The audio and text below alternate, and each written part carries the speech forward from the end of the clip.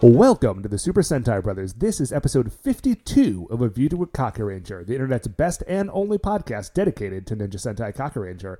Every week, we have been watching an episode of the show and sharing our thoughts with you. But Dave, this is the last week we're doing that. This is it for Kakuranger. For Kakuranger. Yeah. I think we should stress that this is it for Kakuranger. It is not it for the Super Sentai Brothers.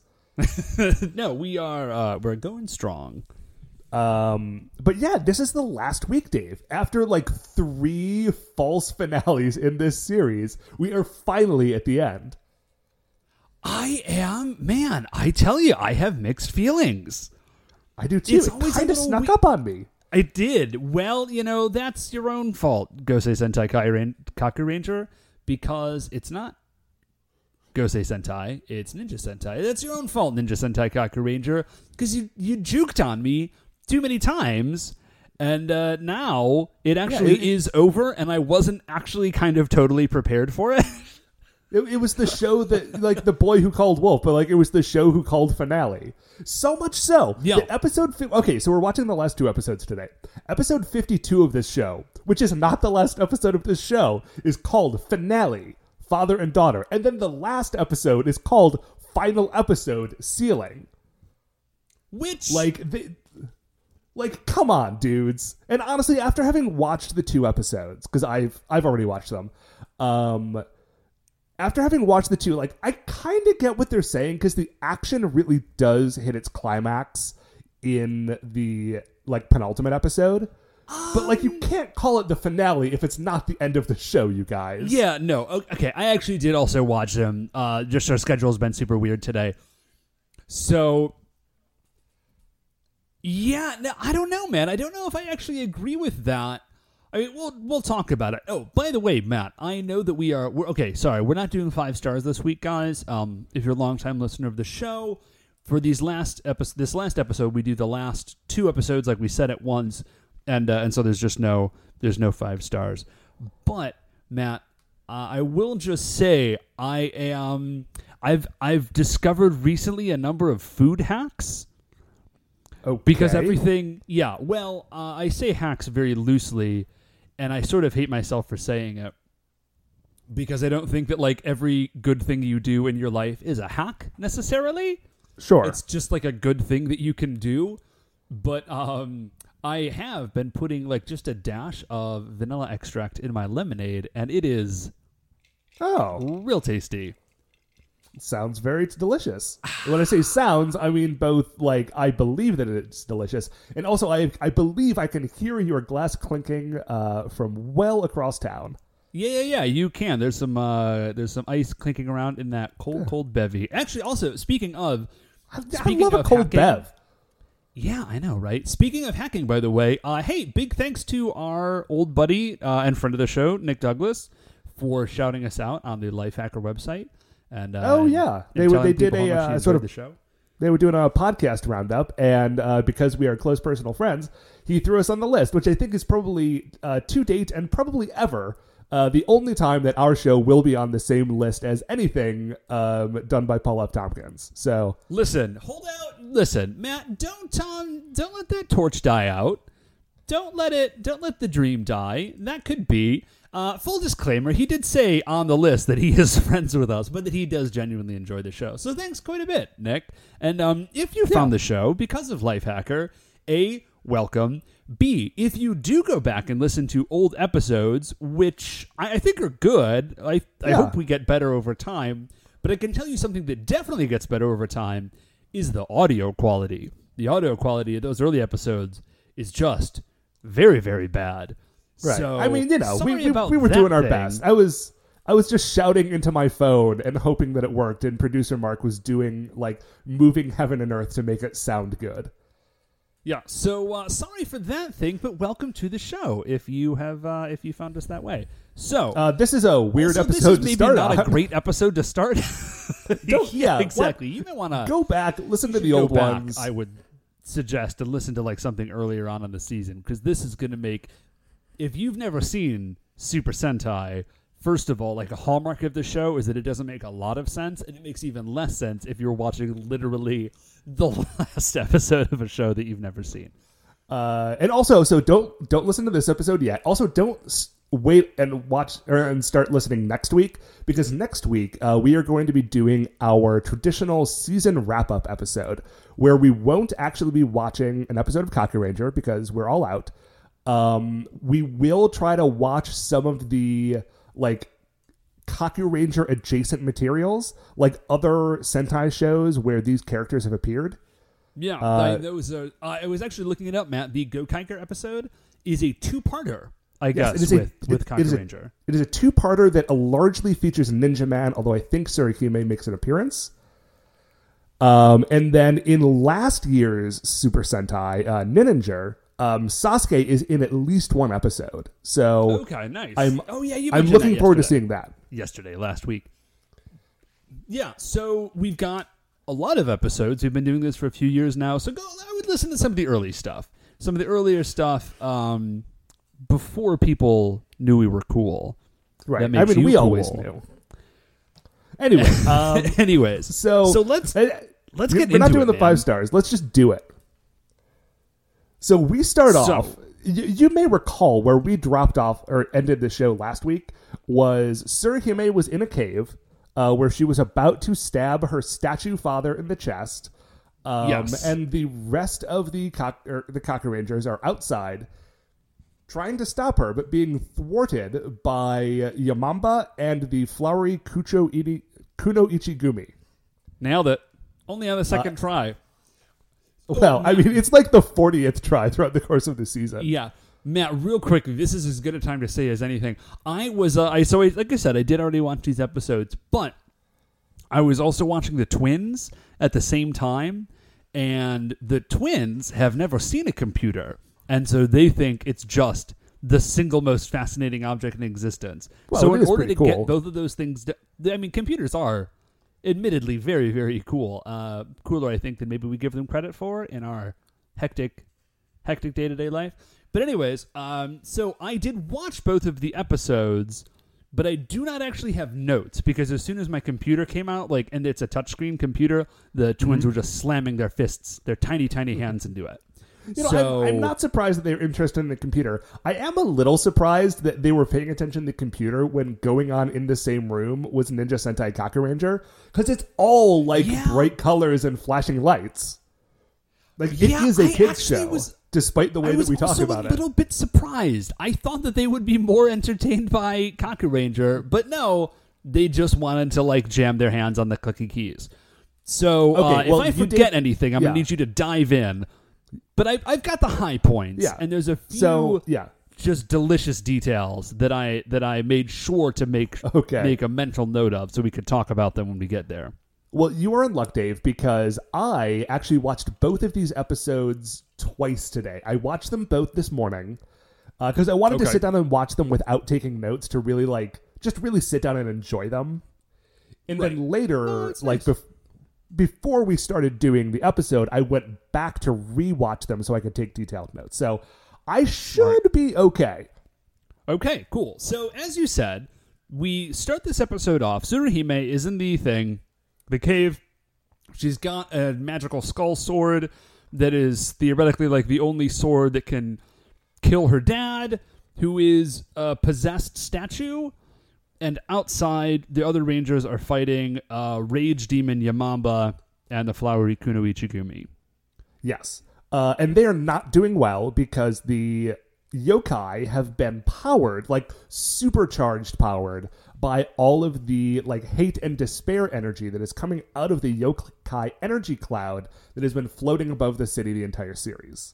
Yes, it's been feeding and on all the hate and pain that the yokai have caused, and Hakamenro, who again is Tsuruhime's dad, was sent out to cause the final push, I guess, for lack of a better way to say it, to really ultra-charge this cloud, and that is what Yamamba is drawing on. So Yamamba is not letting them in and is saying that Tsuruhime is about to kill her dad, and if you kill your parents, then that will send you into a despair spiral from which you will never recover. Yes. Which I think is an interesting point for the plot of this show, and B is a pretty obvious, like, it shouldn't be the moral that has to be put into a kid's show. But if you are going to start inserting morals into these shows, please don't kill your parents is a pretty good one. I was going to say, it's not probably where I would jump to first, but I guess if you feel the need to express it, then yeah, express that one. Like, don't stab your dad. Yeah. Don't do it. It is a bad call. But what is a good call is rescuing your friends. And that is what happens here. So the four Rangers who are outside, all the guys, are in big trouble, and they're about to get just continually beaten. But from out of the shadows comes our old friend, the little boy, who we found out some episodes ago is actually a good yokai, Boone. And his two dogs, who we also found out are not actually dogs, but are in fact like ninja twins. Tsuruhime's like older brother, like older foster brother twins who disappeared years ago, Taro and Jiro. Yeah. Now there is a quick moment where this is before Boone and Taro and Jiro in dog form show up, and Yamaba says, like, once Tsuruhime, like, it doesn't matter, she's talking to the Rangers, she says, you're never going to be able to get to Tsuruhime, I'm just going to kill you first. Which does lead me to ask, do you really need Tsuruhime to kill her dad? If you can just kill the other four Rangers, then you're good. I feel like sometimes they get really heated and lose track of their plans. Because when they talked about the plan last episode, the plan was to send Tsuruhime into this, like, shame and despair spiral to break up the Kaku Rangers so they could pick them off individually. Yeah, but, like, if you can, in fact, like, I'm not like rooting for Yamamba, but, like, if you can, in fact, kill them all four just now, then the whole rest of your plan is really convoluted and ultimately kind of unnecessary. Okay, here's what I have to believe, is that their plan was to break them up so they could kill them all individually later. But when they got in the field, they're like, you know what? We're feeling this. Like, we could probably actually just kill them now. Like, this is going squirrely. Yeah, like, this is going a lot better than we thought it would. So why don't we just murder all these dudes now? Let Tsuruhime kill her dad in the cave, and then when she comes out, we'll kill her too. Like, we get Hakumenra off the table because we don't actually like that guy, and then the yokai can go on with ruling the world. Right. Yeah, I feel like that has to be the case. But that plan is thwarted because Boone and Taro and Jiro show up. And that is enough to turn the tide. And now, here's what is great about this fight. So, the four Kaku Rangers who are outside have been untransformed at this point, right? Like, they've gotten knocked out of their, like, super costumes. I feel like this happens to the Kaku Rangers way more than it ever happened to the Die Rangers or the Jetmen. I think maybe it happens to them more than the Jetmen, but I remember in Die Ranger there being a lot of fights where they weren't wearing their costumes. Anyways, so they are untransformed. Right, and what's really cool about this is they're fighting the Flowery Kunoichi Gumi, but for some reason, and I think that the reason is that it's the end of the show, and so they want to, like, show everybody, none of the Flowery Kunoichi Gumi are wearing their helmets. Like, they are otherwise transformed, but they are unhelmeted. And so you get, like, the untransformed Kaku Rangers fighting the unhelmeted Flowery Kunoichi Gumi. See, I got it now, and so I'm just going to keep saying it. Yeah, no, just ride that train to the very end, because you're basically out of time to do it. I do really dig that the Kunoichi Gumi just wear bows in their hair. I dig that a lot. I love, like, I may have mentioned this before, but I love anytime you get an untransformed fight. Because, like, once the Rangers are in their costumes, like, they're always wearing full head masks. Right. So you can't, so much of what they have to do then is all through body language. And, like, which they do a good job they're of very it. good at it. Yeah. But it's just not as expressive or as interesting as watching like actual people go for it. And so anytime you can get a really extensive fight where they're not transformed or for some reason they don't have their helmets on, I'm a big fan of that. Oh, absolutely. And this is a good one, which is nice because it's really the last full fight we're going to get in between these two teams. Mm-hmm. Yeah, this is it. So, but Boone and Taro and Jiro arriving is enough to, as you said, tip the scales, and everybody else is still occupied except Sasuke. Yeah, Jiraiya says, like, Sasuke, like, go ahead, we've got this. Go stop Tsuruhime. Like, you're the dude. And, man, I just, like, the team dynamic in Kakuranger, I feel like, is really, really good. And so Sasuke dips. So he runs into the cave, and he finds Tsuruhime. And before we get into what is actually a really, really good scene, Matt, there is something I need to bring up. Okay. And of all of the things that I'm going to miss about Kakuranger, I think the thing that I might miss the most is keeping track of the ever-progressing train wreck that is Sasuke's civilian clothing. Because, and he may have had this on before, and I just never noticed it, but he runs in, he is wearing boots, blue socks, black leggings, jeans, a red, jorts. like jorts, yeah, cut off jorts, a red headband, and then like a big blousey, like reddish flannel shirt with long red sleeves. That's all old hat. And don't forget, under that, he is wearing the full-length black turtleneck. Oh yeah, that's right. So he's been wearing that the whole time. The thing that I did just notice is that when he runs in to grab Tsuruhime, he's wearing a watch that is buckled on the outside of his sleeve.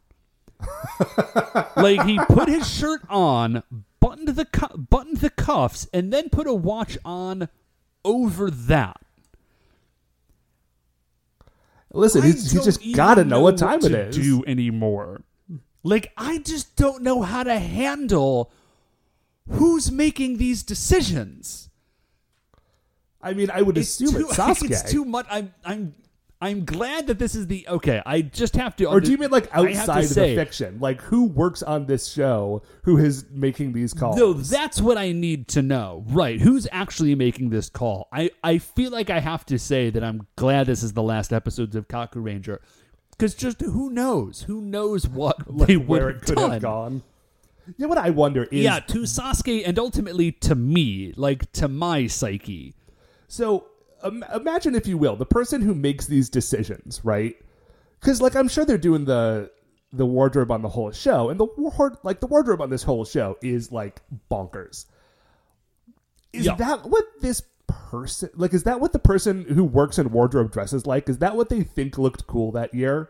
I mean, honestly, you know what? This was in 1995.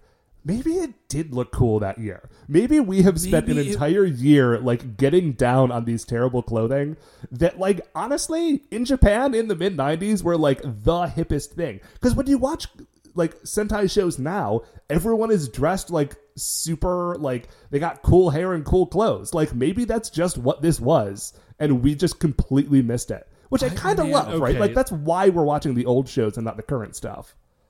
Yeah, okay, that's a really, really good point. Is they are sort of beautiful time capsules of what is super cool. I can't handle it. Okay, so let's get into this. Actually, what is a really, really good scene? Yeah, it's a very good scene with one weird moment. Yeah, so Sasuke, aside from the watch, so Sasuke runs in and he sees Tsuruhime, and like we can tell.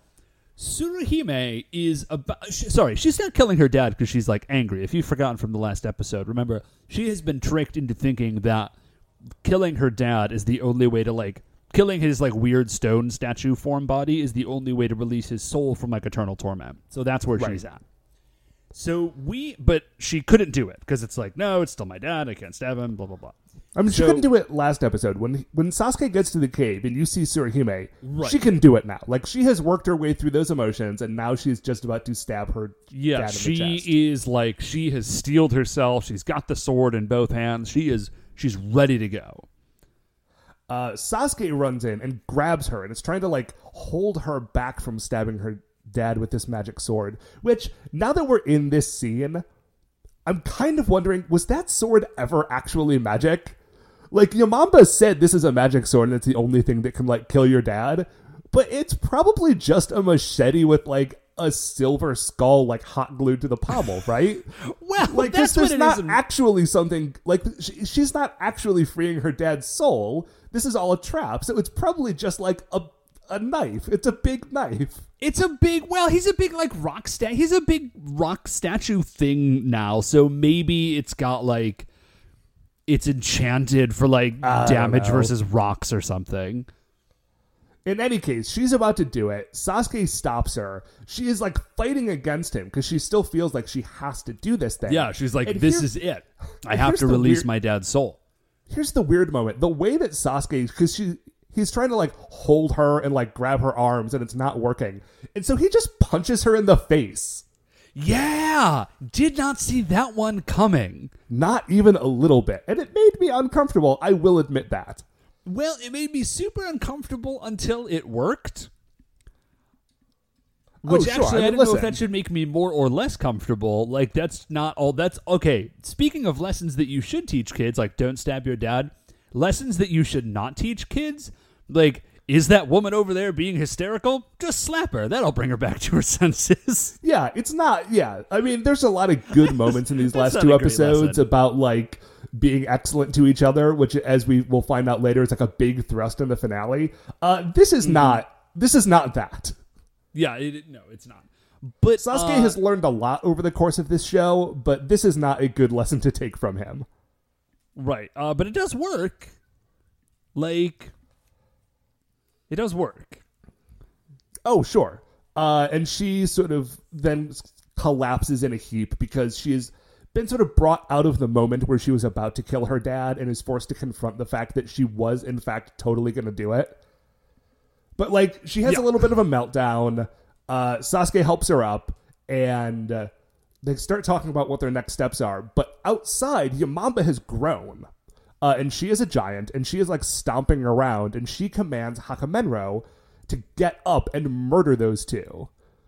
Because, now they're just stuck in a cave with a dude who might kill them, which is not a good position. Like, because, again, he is still an evil statue man.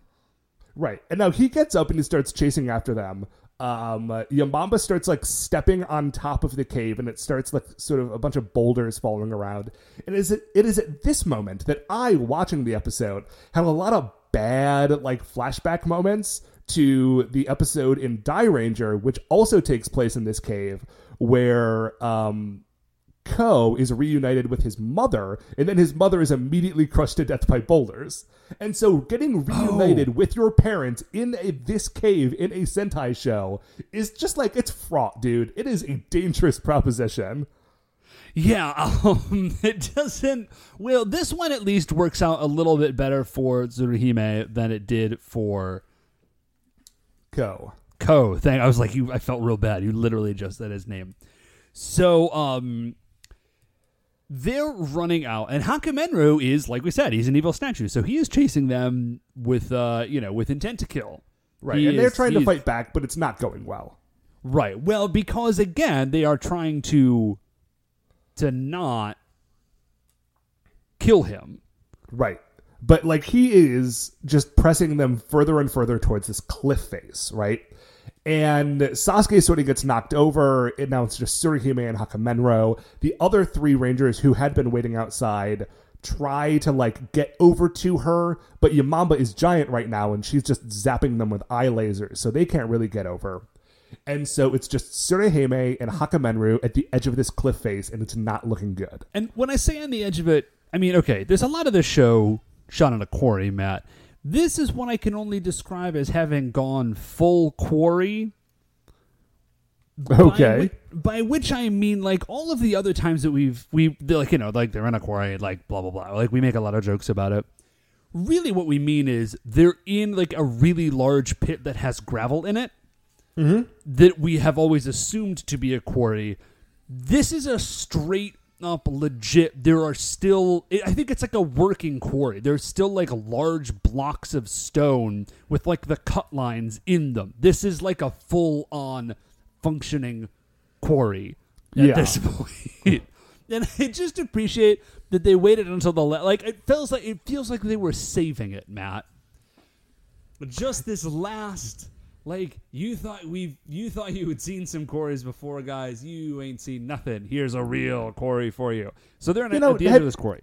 Have you ever wondered if, like, the production company of this show owns that quarry. Like they bought a quarry and a warehouse 30 years ago, and they're like, nope, like that's where we shoot stuff. I feel like they have to, or I mean, ultimately, maybe quarries are just one of a few locations that don't care if you set off a bunch of pyrotechnics all the time. Well, that's also true. So, anyways, they are at the cliff of this quarry, and Hakamenro is slowly forcing Tsuruhime back towards the edge and her certain doom. When all of a sudden, a red and yellow flash appear, and Taro and Jiro show up. And when I say Taro and Jiro, I briefly mean the dogs that Taro and Jiro have been turned into.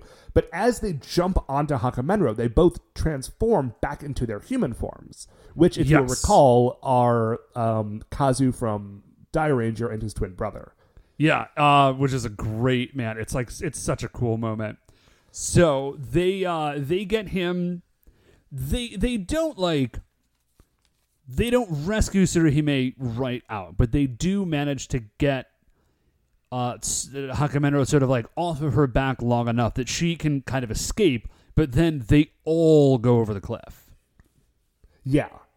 So, like, they all go down, and Tsuruhime is, like, momentarily safe. But then, like, she cannot go follow after them because Yamamba is still giant, and the other four rangers run over to her and is like, hey, we've got a pressing matter right now. Yeah.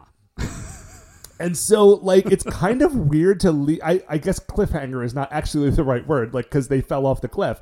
But, like, it's kind of weird to just leave that bit not dangling again because it has fallen. Right.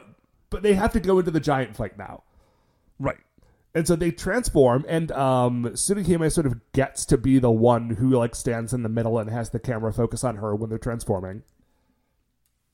Which I think is reasonable. This is very much her episode. She's in the title. Mm-hmm. They all transform, and, like, stuff goes, like, to 11 very quickly. Because they transform, they call their giant, like, you know, they call all the giant robots that comprise Kakare Daishogun. Kakare Daishogun is put together, Muteki Shogun shows up, and Ninja Man show up, and then Kakare Daishogun becomes Super Kakare Daishogun when Suba Samara appears? It's the last episode. I should have learned how to pronounce that at some point. But it's too late. I could only have done either that or the flowery Kunoichi Gumi. And apparently I have made my decision. So they're squaring off all of the good giant robots against the bad giant monster, as we have often seen. And they get to fighting immediately. Now, initially, Yamamba is like, hey, what's up? You cannot beat me. Like, you literally... Straight up. I am undefeatable, I am invincible. And they start fighting, and it seems like Yamamba's full of it. Because, like, I mean, she does put up a pretty good fight considering she's fighting all of them at the same time. But she does go down. Right, and in pretty short order, too. But then, she got knocked down, Dave, but she does get up again. Because as it turns out, it is very difficult to keep her down. She gets zapped by power coming out of this yokai cloud that just brings her right back up to like 100% full health and energy. Yeah, she just pops right back up and keeps on fighting. And they actually do this. We actually get a pretty good giant robot fight, which is cool, because so often when you get the giant robot suits out, it's basically one and done. Like, the fights are very short, because they just use, like, Bradonic Saber or, you know, whatever it is that they use to finish the fight across the thing, and then that's it. But we get, like, a pretty protracted giant robot fight. Well, giant robot / giant yokai fight. Every time they knock her down, she's able to get up. And, like, it's not just hitting her with normal attacks. Like, they are hitting her with finishing moves. Like, Muteki Shogun has the Flaming Shogun Sword. And, like, it's good. It does knock her down, and she's having a bad afternoon. But then pretty shortly, she gets zapped by the evil yokai lightning and gets right back up. Yeah. So, they are just, like, they're actually, it's kind of weird. They don't kind of seem to know what to do with her? Like, they got as far as, like, kill her, but then she got back up. Right. Well, I mean, to be fair to them, normally that works. Like, normally if you hit somebody with all your finishers and they fall over and are about to die, like, the fight's over. They haven't had to do it twice.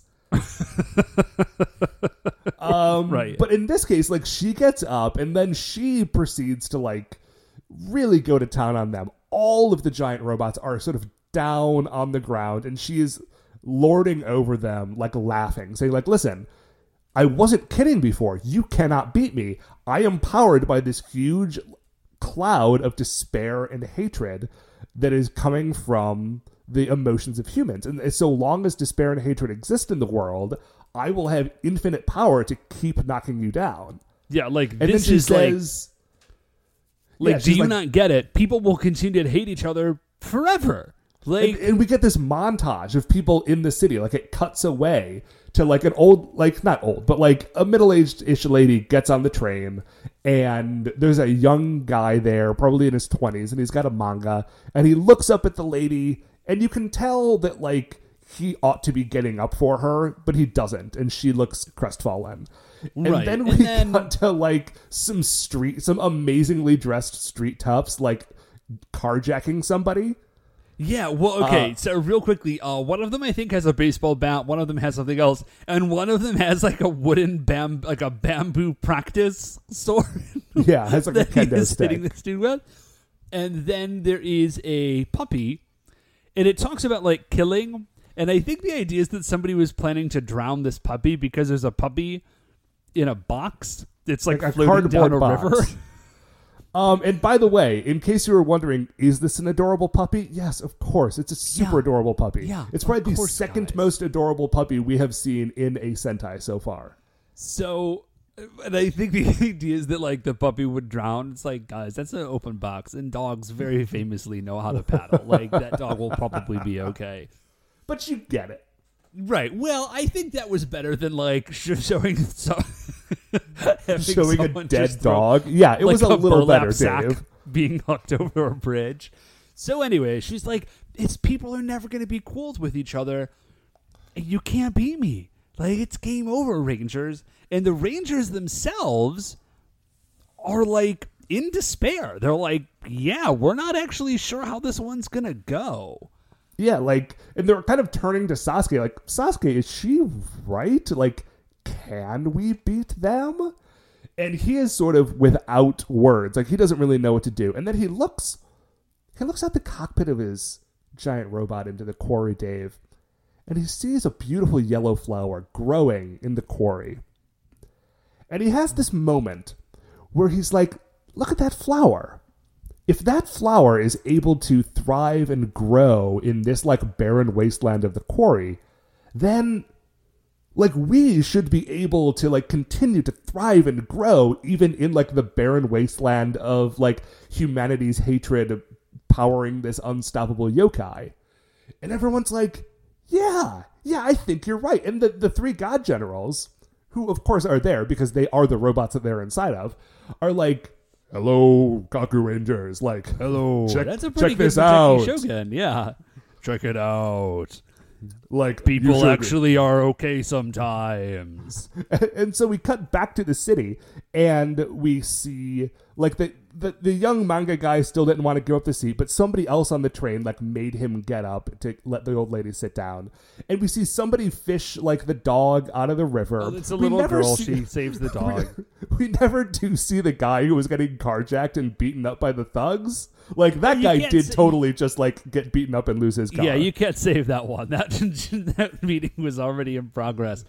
And Matt, I love this because it's like the most anime ending ever. Because they see this flower, and this, like, reminds that, okay, actually, let me, like, back that up a second. Because I was about to say, like, this is the most anime ending ever. Like, it's, like, fun and goofy. And it is fun and goofy. But there's literally... Let me be a nerd. Can I be, like, a separate kind of nerd for, like, a hot second, if you'll indulge me? There is a poem by Alfred Lord Tennyson called Flower in a Crannied Wall. And it's Oh basically yeah, like, flowered in a crannied wall, I pluck thee from the crannies. yeah, like he sees this flower and he's just like, man, if I could figure out like what is up with this flower, like I would be able to unlock the secrets of the universe. What? Gosh, that like for some reason that is a poem that I used to have memorized. Probably because it's only like 8 lines. Yeah, it goes, flower in a crannied wall, I pluck you out the crannies, and I behold you root and all. If I can wait a minute. Flower in a crannied wall, I pluck you out the crannies. If I could know you root and all, then I should know what God and man is. That's what it is. There we go. And this has been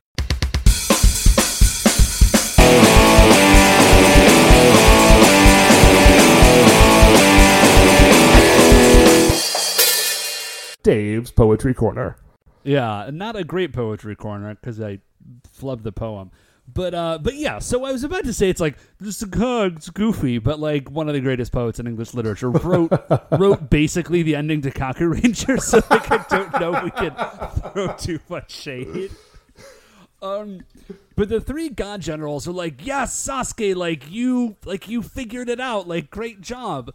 And then there's like a rainbow of energy that like shoots up and destroys the cloud.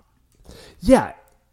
So when they all stand up and the 3 god generals say like, listen, in the same way that like the yokai and the yokai cloud energy cloud represent like despair and like hatred and fear, like we, the 3 god generals, represent hope and love and courage. And so like those 3 things specifically. Right, like we have the power to break despair and fear and hatred, and like you, the Cocker Rangers, must show the rest of the world, like shine this light for them and like defeat the hatred that exists. And it's great. Like this kind of moment is the stuff that I love in the finale episodes of Sentai shows. Like these.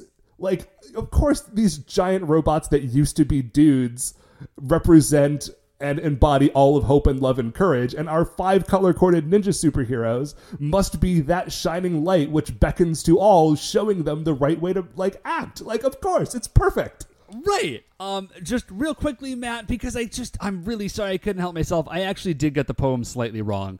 Let's circle back around. Yeah, please. It does read, flower in the crannied wall, I pluck you out of the crannies. I hold you here, root and all, in my hand. Little flower. But if I could understand what you are, root and all in all, I should know what God and man is. So that's the full poem. And this has been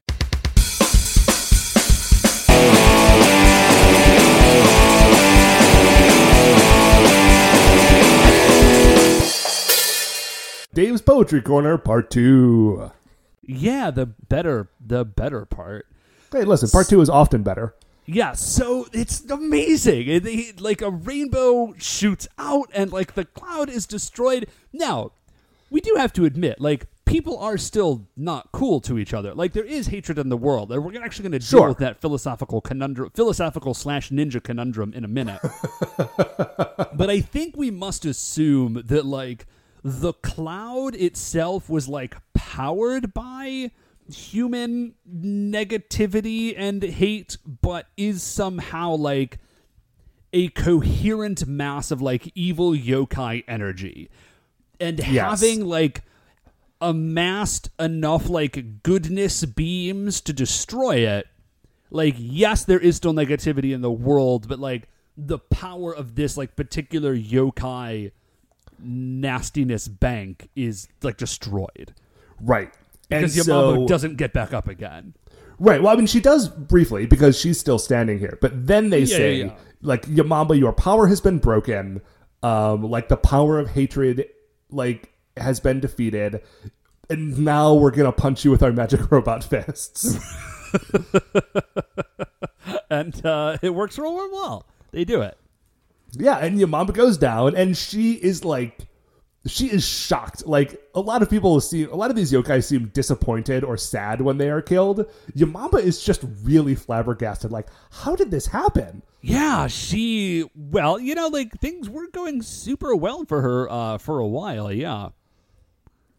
But yeah, she goes down, and that is sort of it for the giant fight. And now we can go back to the other super important thing that's going on. Yeah. So what we see is that we see Taro and Jiro, and they are down with Hakumenro. And, like, they're down, and he's down, and the Rangers show up, like, down at the bottom of this quarry. Yeah. And Tsuruhime did not see Taro and Jiro when they were in their human form, like, the last time. Like, she heard about it, and she was super excited, but she did not actually get to see them, like, human face to human face. Yeah, so this is the first time she has actually seen their human forms in, what, like 10 years or something? Yeah, like 10 years or maybe slightly more. And so she runs up, she's like, oh my gosh, Taro, Jiro, like, and, like, they are not doing well. Like, they have fallen off of a cliff. Like, they're ninja superhero people, but, like, they did just 100% fall off a cliff. Yeah, it's a real tall cliff. So it's a really good moment, and I am super invested in Taro and Jiro, even though they are not actually in this show a whole lot. Because, like, the story kills it, man. Like, they did just it's like foster twins, like, that were raised with her, and then they turned into magic dogs. So yeah, they say... they even when they were dogs, they never stopped, like, working to help and protect her. Oh, so good. So she gets to them, and they say, listen, Daimao cursed us. Yeah. So that, like, we could only change back and forth a few times, and this was it. Like, we were able to change back into humans, but now we are, like, destined to die. She is heartbroken, but they're like, listen, no, like, it's okay. We are happy to have been able to protect you one last time. And I know this is them saying it now. Like, I know that you were willing to, like, kill Hakumenro to, like, for the greater good, to save everybody. And, like, that impulse is good, like, to want to save everybody. But what is a better impulse is to protect everyone that you love. A better impulse is to not stab your dad. Right. And Sasuke comes over and says, like, yeah, like, they're right. And not only are they right, like, they have proved how right they are with their actions. Like, they were willing to sacrifice themselves to save the ones they loved instead of, like, sacrificing other people to, like, for some sort of nebulous greater good that actually was probably just accidentally murdering your dad with a magic sword that might not actually be magic. Yay! And in any, so, like, she is sad and they are sad, but, like, it's one of those sort of, like, bittersweet moments because they got to have they got to be reunited. She got to sort of learn why they did what they did. They got to, like, tell her how they felt. And they say, one last thing, like, please, like, take care of your father. And they turn to crawl away, and they crawl towards Hakumenro. And, like, they sort of get to him, and he is sort of, like, still in his statue form, right? Like, he's laid out, but he is still all, like, gray-faced and so forth. Yeah.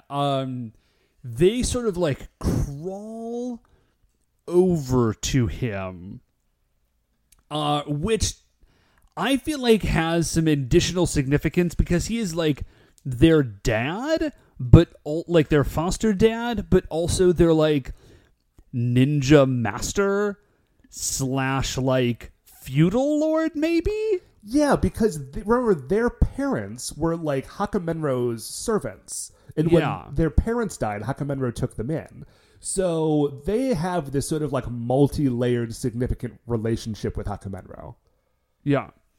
And so, like, they're crawling over to him, and it's, like, to their dad and to their teacher and to their, like... Well, they say Lord is the way they refer to their him. Lord. And it's just this, like, crazy moment. And they crawl and they touch him, and they both turn into, like, energy again. And then they kind of flow into Hakumenro and then, like, out again and into the sky and into, like, a distant twinkling. Yeah. And Taro and Jiro. Kind of always how Sentai shows do it when, like, a character of significance dies, because, like, it is still a kids show, and you can have people die, but corpses are awkward. Yeah. And so that is the end. That is the end of Taro. I mean, it is the end for those two. Yeah, sorry. There was a dramatic pause, Matt, for Taro and Jiro. Okay. A moment of silence for Taro/Jiro. Okay, so we cut back, and Tsuruhime, she's like, wow, like, that was super powerful, and it sucked, but, like, I'm glad to know how they felt, and I will fulfill their promise. Like, the thing that they said, like, I will go on to, like, fight on and protect my father and protect the world and do all the stuff that they would have wanted me to do. Yeah. Oh, sorry. And then Hakumenro gets up. Yeah. So, like, he flashes sort of yellowish, and there's sort of sparkles that come off of him, and he transforms out of the statue form into, like, regular old Hakumenru form. Yeah. He's back. Yeah, like, that they, in dying, managed to break this spell. And so, like, not only is he no longer a statue and being controlled by Daimyo, but, like, he's no longer stuck living in Daimyo's palace and, like, trying to get away and so forth. Like, he is now just free and back. Which is super exciting. I mean, for us, but especially for Tsuruhime. Yeah. She is particularly excited.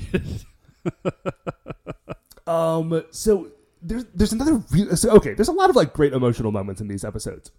The next one comes immediately after this, where Hakumenro, after hugging Tsuruhime, turns to the other 4 Kaku Rangers and, like, addresses them all in turn and says, "You guys, I'm so sorry. Like, I've put you through hell. You have all sacrificed so much because of, like, you know, to help save and protect me, and because, you know, like, had to work because of all the actions I was taking. Like, it was a huge sacrifice, and I'm so sorry I burdened you with it. Like, will you please forgive me?" And, like, Sasuke is now about to lose it. Yeah, no. It's like Saizo. I think the rest of them are as well, but Sasuke to me is selling it the most. Yeah. He's just like, yeah. No. This is Saizo. Oh, that's right. Okay, sorry. Yeah. Saizo. So Saizo comes back and says, he doesn't say, of course. He says, what are you talking about? Like, none of that was your fault. Like, you can't take the blame for literally any of this. It's, like, all Daimyo, and that dude sucked. Let's go murder him. Yeah.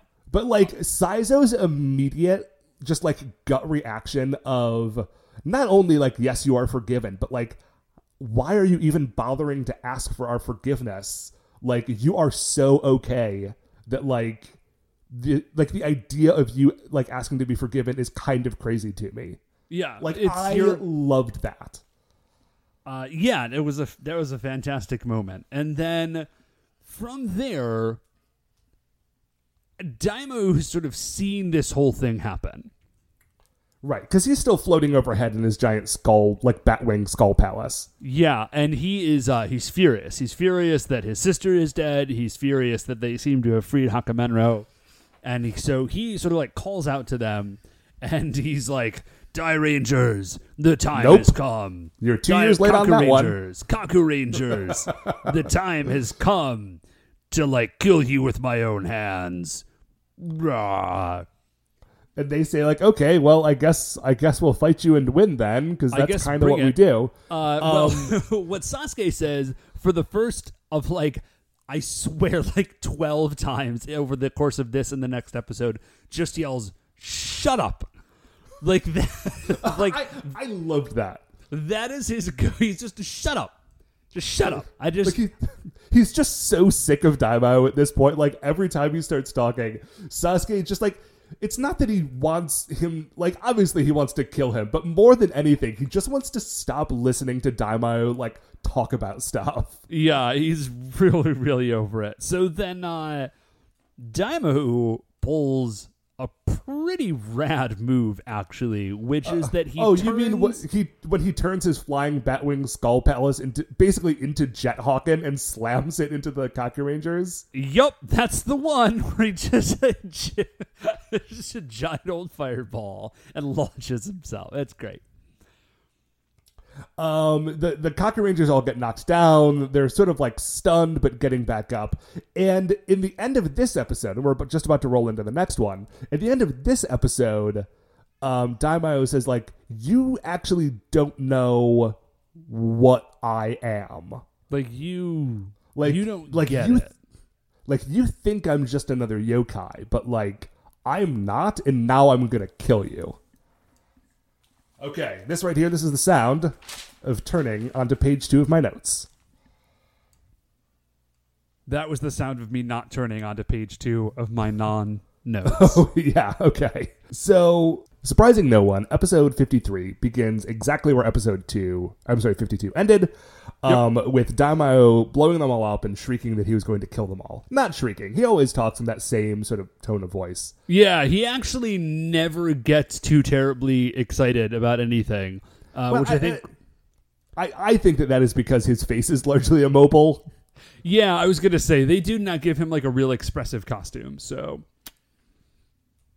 So he like hops down out of his skull palace, sort of becomes a swirl of black energy, knocks them around, blows them up, and then lands sort of on the other end of where they're standing in the quarry and says, like, now is the time for me to kill you with my own hands. Yeah.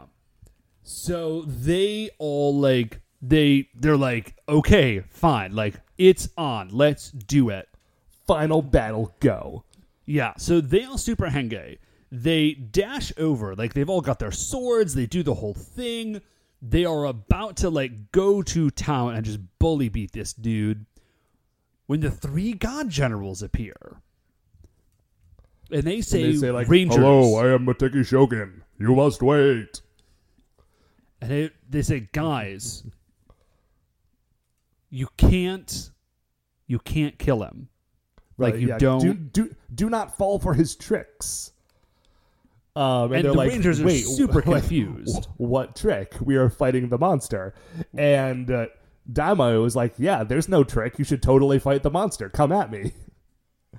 And the 3 god generals are like, listen, dudes, no, seriously. You cannot attack Daimyo like this. It is a super bad idea. So Daimyo like tries to goad them a little more. He's like, what? No, that's crazy. Just don't listen to stab them. me, guys. I'm your friend. We can do it. Believe me. Yeah. And I think maybe at this point he's a little try-hard, and they're like, okay, maybe we should step off and see what's happening.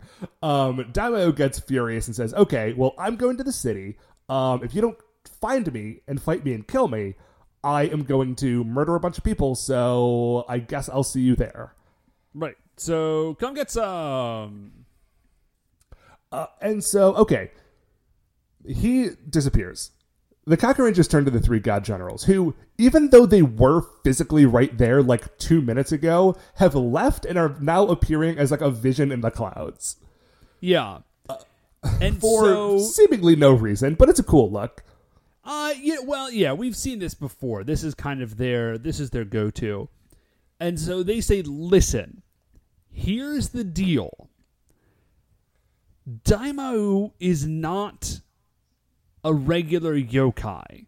Right. He's not just powered by human hatred and despair. Like, he is, like, his body is made out of hatred. He is specifically the living embodiment of hatred in the world. And if you hit him and, like, attack him and blow him up, then the shards of his body will fly all over the world. And, like, you guys just beat Yamamba and, like, broke the power of that huge hatred cloud. But if you hit him again, like, if you get this guy, he's going to explode. That whole cloud is going to come back. And all of the yokai that you fought over the course of this whole year will immediately get all of their power back. Like, you super cannot do this. Yeah. And they're like, oh, gosh. Boy. Wow, okay. That's like, a trick, isn't it? They're like, we're it's like a great moment of utter confusion on the part of the Cocker Rangers, because they're like, we don't really know what to do then. Like our superpowers are explosion based, but you want us to bring him back alive, and I don't think we have any non-killing weapons. Oh, and then the 3 god generals were like, that's a good point. You don't get any of your weapons. They zap them all with eye lasers, and all of the Cocker Rangers like untransform. Yeah, it's pretty incredible. And they're like, this is your final test. Seikai is the one who is most like vocal about this. He's like, I genuinely don't know what you want us to do. Yeah, he's like, guys, again, explosion based. I'm very, very confused. Like, I feel like we've been on like one particular sort of track this whole time. Also, to be fair to the Rangers, like, for the 3 god generals, like, guys, if you sort of knew that this was coming, it kind of would have been cool before you told the Rangers to like put all of their level up points into explosion-based superpowers. Hey, listen, man, it's their final test. You can't let somebody... Their final test is a pop quiz, and it would ruin the whole thing if they just let them know it beforehand. So anyways, they're like, go do it. And so they're like, I guess we'll go do it. Like, we don't have another option. I guess we're walking to town now? Yeah, so they don't actually explain it, but they get back into town. Like how they get there. They just get there. So they get back into town, and Daimao is invisible, it seems, to everybody but the Rangers. Right. And we actually get, like, over the course of this, we get a couple of, like, really, really cool, sort of, like, creepy, weird shots. Because normally, of course, whenever we've seen Daimao, he's just, like he's in his skull castle or whatever. And anytime we see a yokai out in the wild, like people are freaking out because it's like a giant monster. But Daimao is he's invisible, like to everybody, like we said, but the Rangers. And so we get a bunch of these really weird shots where it's just a dude in like a giant crazy monster costume, and he's just standing on the street, and he's like having dialogue with the Rangers about like all the stuff he's going to do, and everyone's just walking right by him. Yeah, it's genuinely creepy. Also because since that suit doesn't move around a lot, like they're either getting shots of him standing still or him sort of like gliding like from place to place. Yeah. And so, yeah, it's this very sort of spooky vibe. I guess, by the way, happy October. It is October 1st as we record this. So it's just in time for spooky stuff to start happening on this show. Yeah. So, well, I mean, the show's over now. So anyways, so they confront him and he's like, listen, here's the deal. You can't take me alive. Like, it's absurd to even try. Let me show you. He clones himself, so there are 3 Daimaos, and they all split off in different directions. Yeah. The Cocker Rangers have to split up, so Tsuruhime and Sasuke run after one of them, Saizo and Seikai run after another one, and then Jiraiya goes off on his own because Jiraiya is a boss and doesn't need any help. Right. And so they all split up. So we go to Sasuke and Tsuruhime first. Daimao is standing like on top of some steps by a ledge. And it's like, hey, I'm right here if you want to attack me. If you don't want to attack me, here's what's going to happen. He just picks up an old woman and drops her off the ledge. Sasuke and Tsuruhime like scramble to like catch her so she doesn't die. They put her down. Daimao sort of shrugs, zaps them with some lasers. There's an explosion. They both fall over, and like that's the end of that scene. Sasuke does get a shut up in there. I just want to throw that. Oh yeah, just want to point that out. Yeah. So the next thing that we see is that Daimao appears, and he like pushes a baby carriage down a hill towards traffic. Mm-hmm. Jiraiya sees it, and he like runs and does like a crazy diving flip, and he does manage to stop the baby carriage. So he saves the baby. And he's like, Daimao.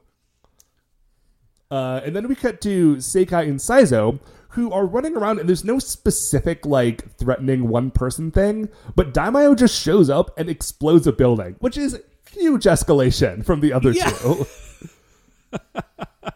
I mean, listen, I don't blame him. He's a bad dude. Like, that's what he's supposed to be doing. It's just sort of like a jump. Cowardice and evil is like the yokai's privilege or something, right? Yeah, absolutely. So so like they're running around, they're trying to save people, and this is sort of like the last thing. They finally track down, I guess, what is the real Daimyo. I think what happens is all three of those groups are chasing like one of the Daimyos, and they all end up back in the same spot. And they all sort of like merge back in together. And he's like, hey, so I guess you've had a few minutes to think about it. I guess it's time for you to transform and fight me now? Like, let's do it. And boy, they would love to, but they're not going to. He says it's impossible to take me alive. They try to like dogpile on him, just like jump on top of him and hope that works, but it doesn't. He just throws them off. Yeah. And so it's Jiraiya. He's like, dude, he's like, I don't know what we're going to do. And there does not seem to be a way to stop him or to like capture him. The three god generals are not helping. Like, I don't know what's going on. Yeah, like, and Seikai says, even if we do capture him, we don't know where the seal door is. Okay, well, actually, maybe Seikai doesn't know where it is. Sasuke and Saizo absolutely know where it is, because they found it. Well, okay, they did find it, but if you remember, like, midway through the show, when he was coming out of the seal door, it was no longer on that island. It was like attached to the side of a building that was like floating. That's right. And so I think the seal door sort of like moves around. So they don't know where it is now. Yeah. Okay, so Jiraiya is just like, I'm just going to stab this dude. Like, this is it. There's no other version of this that works. I'm just going to stab this dude. And Sasuke's like, no, like, don't. Like, the three god generals told us not to. We have to figure out a different way around this. Like, we can't. Like, don't do it. Don't do it. And Jiraiya's like, nope. Sasuke, I hear you, but there is no other option anymore. I'm just going to stab him. Yeah, and so he goes to, like, begin to Henge when all of a sudden the vision of the three god generals appear once again and say, like, Jiraiya, stop it, you idiot. Don't, we literally had a whole conversation about this exact thing. This will appear on your employee review.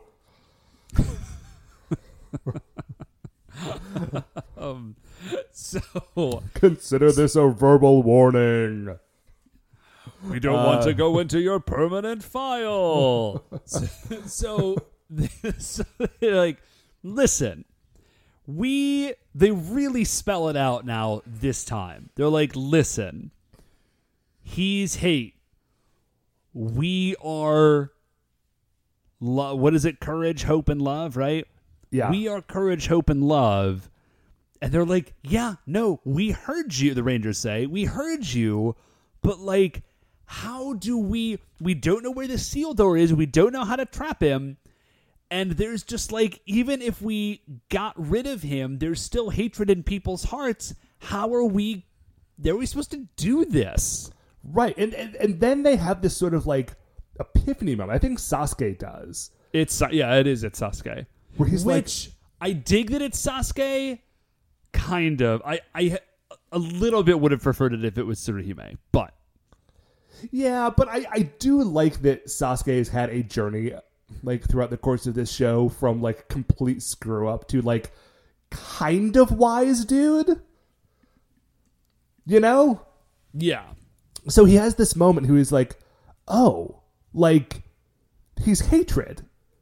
Like, hatred is something that, like, it exists, right? Like, it exists everywhere and in everyone. And you can't beat hatred. It's just there. The only thing that you can do with hatred is like struggle against it and put it away every day. Like it's an everyday decision. It's not like a one-time like blow it up with a bazooka thing. Like you can't destroy hatred that way. The only thing that you can do is like every day you need to like take that hatred and put it away. The same thing with despair, the same thing with fear. Like these negative emotions, you can't destroy them. You can only like struggle against them. And we get a quick montage of some people just like having a moment with themselves, I guess. Mm-hmm. And so, and then we flash back to the Rangers, and Sasuke, he's like, the seal door, we didn't know where it was. It's in our hearts. Like, we each have a seal door inside of ourselves.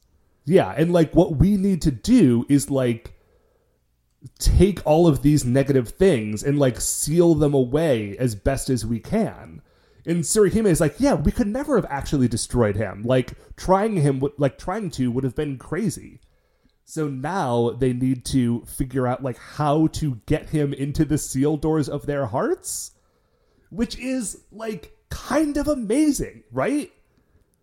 Like it's a cool move from Super Sentai. Like this is not something like I did not see this coming at all. Like I fully just assumed that this was going to be like the three god generals were going to do it. Like they were going to jump in their giant robots and they were going to like punch this dude till he stopped moving and then just like huck him behind the seal door. Like that I assumed was the plan. But it's not like, so they're like, okay, now we've got it. Now we know what to do. And so like now they're allowed to transform because now they have a plan that doesn't involve like shooting him with ninja lasers. Yeah, like now they're like, okay, now we got it. We're good. So they transform and I'm sorry, just look at the part of my notes where it says the seal door was in your hearts all along. And like, I know that is the plot of this show, but like also that moment is so like, that is about the most anime ending ever. Like yes. There's no Tennyson poem to save you from this one. Like, but they do, it's good. Yeah. Like it's like it could be cheesy and dumb, but they actually earn it. I love it. I think it's amazing. So they transform and they are like, okay, like now we need to summon the seal door because like we don't need to go to where it is. It's here. It's everywhere. So we just need to get it here. Daimao is not pleased with this, and so he summons the flowery Kunoichi. Oh gosh darn it. The flowery Kunoichi Gumi. So close, man. You know, I realized earlier this week that Kunoichi is not the problem. It's following it up with Gumi that always throws me off. Because I was reading an Elektra comic. I know this is sort of like an aside, like right as we're getting near the end. I was reading one of the new Elektra comics in the new series. And she's like fighting Arcade, and Arcade refers to her as a Kunoichi. And first of all, I was like, oh, nice, I know that word. And then when I read it out loud to myself. I'm like, yeah, that's no problem at all. Kunoichi is fine. Kunoichi Gumi is where it all gets messed up. Anyway, back to the show. Anyways. So they start to fight. They're like teleported weirdly. Like the seal door doesn't appear. Instead, all of them sort of get shifted to where the seal door is. Yeah, it's sort of like, I think they just kind of don't bother to, they're like, whatever. Like, they realize the seal door is in their hearts, and that somehow gets them to the actual seal door that isn't in their hearts, that they actually do really need to seal. Yes, there is the seal door in your hearts, and then there is also the one that's an actual door. Yeah. And so the flowery Kunoichi Gumi start coming at them, but like the three god generals up in the sky just zap them all with eye lasers, and they all just turn back into their natural form, which, as you may recall, are cats. So now, which I really hoped I did remember. I really hope you did not remember. So just like, and they're cats. I mean, yeah. If you had skipped that earlier episode, you're like, I don't need to necessarily see all of the episodes of this show. And then in the finale, I'm sorry, the finale was last episode. In the final episode, like the three god generals just shoot these lady ninjas with eye lasers and turn them into cats. That would be a very weird moment. But they do, okay. And like the rest of the scene, like it's a very cool scene. But like the rest of so the Kakarangers are trying to wrestle Daimao into the seal door. Like it's there, it's open. They're pushing him towards it. They're having trouble, of course, like because he's like this big, strong yokai. He sort of like shakes them off and grows to a giant size. But the three god generals are still there. The three god generals and Ninja Man are still there. And they don't attack, obviously, because they can't. But they kind of like grapple with him for a bit and zap him with enough like god general goodness lightning that he is forced to like shrink back down and get zapped down to where the Kakarangers are. Yeah. So he lands down by where the Kakarangers are. They go right back to trying to shove him into the door. There's this cool moment where like Daimao has this sort of like gem thing on his chest, this sort of like sigil deal right in the middle. Yeah, I'm not totally sure what it is. And like I always figured it was a decorative thing, but all of a sudden like 5 or 6 like cool like animated colored ghosts fly out of his chest and are swirling around, and that's cool. Yeah, well, nothing actually happened, so it's not super clear what this attack is, except that it's like his last ditch kind of like get off of me attack, but it doesn't work. And there's like a really like, even though we know that he is going to get trapped behind the seal door, there's like a legitimately like tense, sort of like intense moment where they're like trying to jam him in, and he's like, "No, let me out! Like you'll never destroy the hatred." And they're like, no, and they get him back in. It's a pretty moving moment. Well, you know, I was a little concerned in this moment because, like, listen, like Kakaranger does not tend to be as raw as Jetman, but if you will recall the early episodes of Kakaranger, like the way that they got him into the seal door, they weren't able to shut the door and like get him behind the door and close it. They all went behind the seal door, like all of the their ninja ancestors. Yeah, and so for a moment, I was like, "Oh gosh, are all of the Kakarangers just gonna get like stuck in yokai hell forever?" But they don't. Yeah, thankfully. I thought that was where this was going. Or like somebody was gonna get stuck in there, or like Hakamenru was gonna have to like run out and tackle Daimao through the door, which is actually what I thought was gonna happen. That also would have been pretty rad. But no, that doesn't happen either. Yeah, they just get him behind the door. The three god generals say, like, okay, take your Doron chargers. I did it. I did your old thing. Take your Doron changers. I'm sorry, guys. At this point, it's like, it's 10:15. We've been doing this for a while. Take your Doron changers, like, place them on the seal door, and that is what will sort of, like, seal it. Yeah, that's what'll do it. So they do, and it does. But this, of course, means, and that's it. Yeah, like they won. They win. Like they don't have their Doron changers anymore, but like they don't need them because the yokai are gone. Yeah, that is the one thing, is that they are now sort of bereft of their ninja powers, but it's cool. Like, they did the thing they needed to do. So, like, it's all right. And, like, they walk out, and they're just sort of standing there for a second, like, and the smoke is clearing, and they're all just sort of, like, staring at each other. And they, all of a sudden, like, they fall into this group hug, and they're just jumping up and down and sort of, like, laughing and crying and saying, like, we did it. We actually did it. It's over. We won. And I really loved this moment because I feel like you kind of don't get this a lot, you know, like we didn't get it in Dairanger. Dairanger, actually, I think, looking back at it, has the sort of like the bleakest ending of any of the series. Oh, where like you just get to discover that like this is actually a generational fight that your children will have to do, but hopefully they'll be better prepared than you were. Yeah, and then at the end of Jetman is great, but not in this way. Yeah. It is. It's a really nice It's just like moment a really like that we get for the it's a Kaku cool, like Rangers. emotionally honest moment of just like kind of falling apart and not knowing how to deal with like the intense release and happiness of the fact that like, oh my gosh, like it's actually done. We did it. And the three god generals appear like in the sky above them again. They say like, yeah, great job, dudes. Like you 100% saved the day. Like that's it. Yeah, we're good. We're good now. But they say like, listen, the future of world peace sort of depends on there never being enough sort of like hatred energy to exist that will let the yokai resurrect themselves. Like that is the future that we need to work on now. Like you've won the war. Now you need to like secure the peace, basically. Yeah. And that is your next task. Yeah, like that is what we are like, leaving you with. Yeah, you need to do that.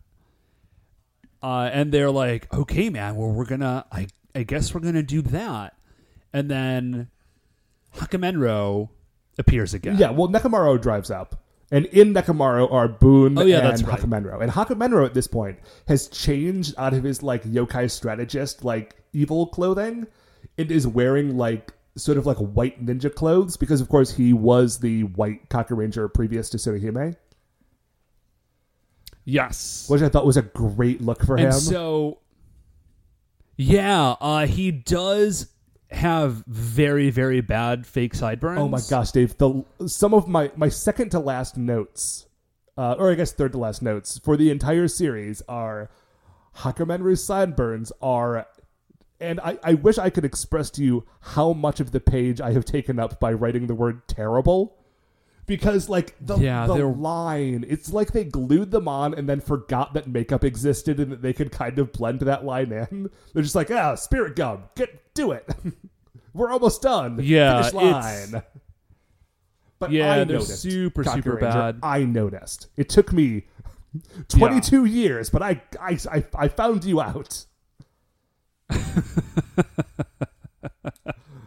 So Tsuruhime, there's sort of an odd moment where it seems like Tsuruhime is like maybe doesn't feel free to go with the rest of the Rangers. Right, like she is like just reunited with her dad, and Hakumenro is like, no, listen, you go do your thing. Boone and I will be waiting for you at home. Like, right, like I'm good now. Like I'm good and I'm back.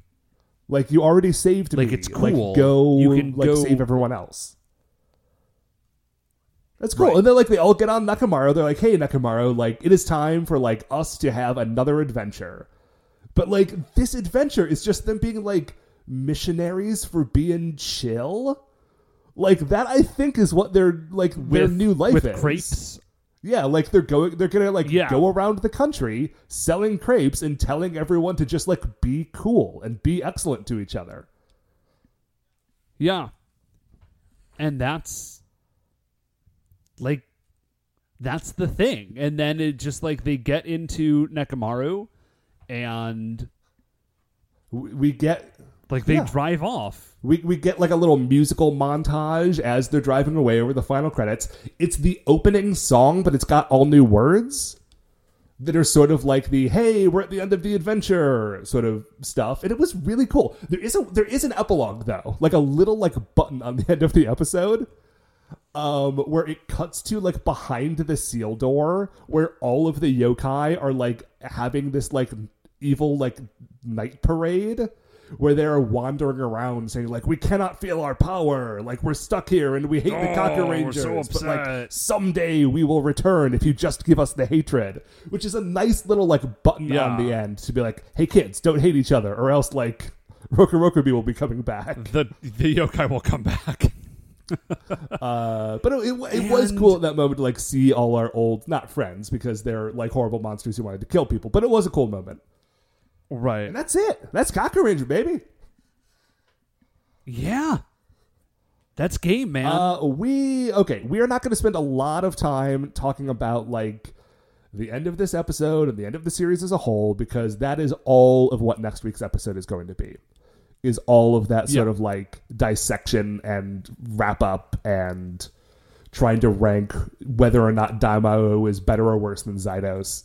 So we will get to all that later. But Dave, this week we do have at least one more segment on the show because Yamamba is dead. That's right. So we now get to decide how she fares in the Creature Royale. Okay, so quick gut check. I think that the easiest starting place is Yamamba was introduced in the same episode as Dai Darabuchi. Do we put her above or below that? And of course the answer is below, because Dai Darabuchi was amazing. Yeah, obviously below. She's not nearly as cool as Dai Darabuchi. Okay, so let's try to find other good comparison points, because she is sort of like the monster in the last episode that isn't the like final bad. You know, like she's the last strongest monster of the week. Yeah, so we could look at potentially Lieutenant Shiryu, but really what I'm thinking of is Thunder. Thunder is our last... Okay, I see where you're going with Thunder, because Thunder fulfilled a similar purpose in Die Ranger, except Thunder didn't have a really good episode where he was like pretending to be a innkeeper and like kidnapping children. Okay, that's so, like, true. We have to account for both parts of Yamamba when we're doing this. Yeah. That's a good point. All right, well let's jump up a fair ways. Because Thunder is like pretty close to the bottom. Okay, so, here's another important character to this series. Do you think that Yamamba is better or worse than Dr. Yagami? Ooh. Right, because they're both sort of like supporting named characters, right? Like Dr. Yagami was very much Young Noble Jr.'s like head lackey. Yeah. In the same way that, at least at the end of the series, Yamamba was Daimao's head lackey. Yeah. I don't know, man. Dr. Yagami made a bunch of robot parts, and that was cool. And if we go too much above Dr. Yagami, we start immediately above Dr. Yagami is the Key Clown. And yeah, and she is not in Key Clown territory. Like, no way. But I also don't think I want to put her too far below Dr. Yagami. Like, because below Dr. Yagami is the Kabuki Novice from Die Ranger. And then the Nine-Tailed Kitsune. And then she's got to be better than Apartment Building Dimension, right? Like, Apartment Building Dimension is an amazing visual, but like, there's not a character to that. Whereas Yamamba was she was Daimo's sister. Like, she had something to prove. She had like this really cool setup with like her brother who was also a mountain. Like, her rage at her brother being killed is what got her turned into like the end boss of this, you know, like the second to last boss of the full series. Like, Apartment Building Dimension is very cool, but I feel like if you were just stacking them up against each other, Yamamba is better. Yeah, I'm cool with that. So that puts us between Dr. Yagami and Apartment Building Dimension. Like I said, in there we have Kabuki Novice and the Nine-Tailed Kitsune. Where do you think, in that small range, Yamamba is going to fall? I like her I think I like her more than the Kitsune. Okay. So maybe toss her right in between Kabuki Novice and the Kitsune? Yeah, it's tough, man, because like as a monster, I don't like her nearly as much as the Kabuki Novice or the Kabuki Boy. But she is the vector for a lot of really cool stuff happening. She's in a really great couple. Like, she's in 2 episodes, but those episodes are really fantastic. Yeah. So I'm cool with that. I would say actually put her... You know what? Noting that, I'm going to say let's put her just below Dr. Yagami. Okay, so between Dr. Yagami and Kabuki Novice, that puts her at, what's that, number 17 on our list? Yeah. All right. I feel pretty good about that. That's a pretty good showing, definitely. especially considering that the list is now like, how many people are on this thing? 81 monsters long? Yeah, it's pretty, like, there's a lot in there, man. Right. And we actually we've got to get back. We've got to finish out doing all the Dimension monsters from Jetman. It's been a minute, I would man. like to maybe do that as a sort of tied over episode, like after we really finish up all our wrap up stuff on Kakaranger, but before we move into O-Ranger. Yeah, maybe we'll get to that soon, guys. But I think that's going to do it for us this week. Yeah, Dave, that is going to do it for another episode of A View to a Kakaranger, the final proper episode of the season. Yeah. Weird, right? Before we finish up here, I'd like to remind you all that you can email the show at supersentaibrothers@gmail.com. You want to get any updates on future episodes or the things we're talking about on Twitter, or any updates on the stuff that we're doing sort of in between seasons, that's going to be going up at Super Sentai Bros on Twitter. If you like the show, Yep. please remember that Shining in Apple Podcasts, there are 5 stars in the review section. Guys, I'm trying to switch it up so that I say the right name. It's a little clunky. We're getting there. We're working towards it again. That'll be a goal for season 4. Rate, review, subscribe on there. That's what's going to help new people find the show, which is a good time for them to do it in a couple of weeks. So tell your friends, tell your family. Super Sentai Bros are a production of Retrograde Orbit Radio. You can find any of the other great Retrograde Orbit Radio shows on retrogradeorbitradio.com. Once again, we are the Super Sentai Brothers. I'm Matt. I'm Dave. And we'll see you next week for the greatest show on Earth. Kakula.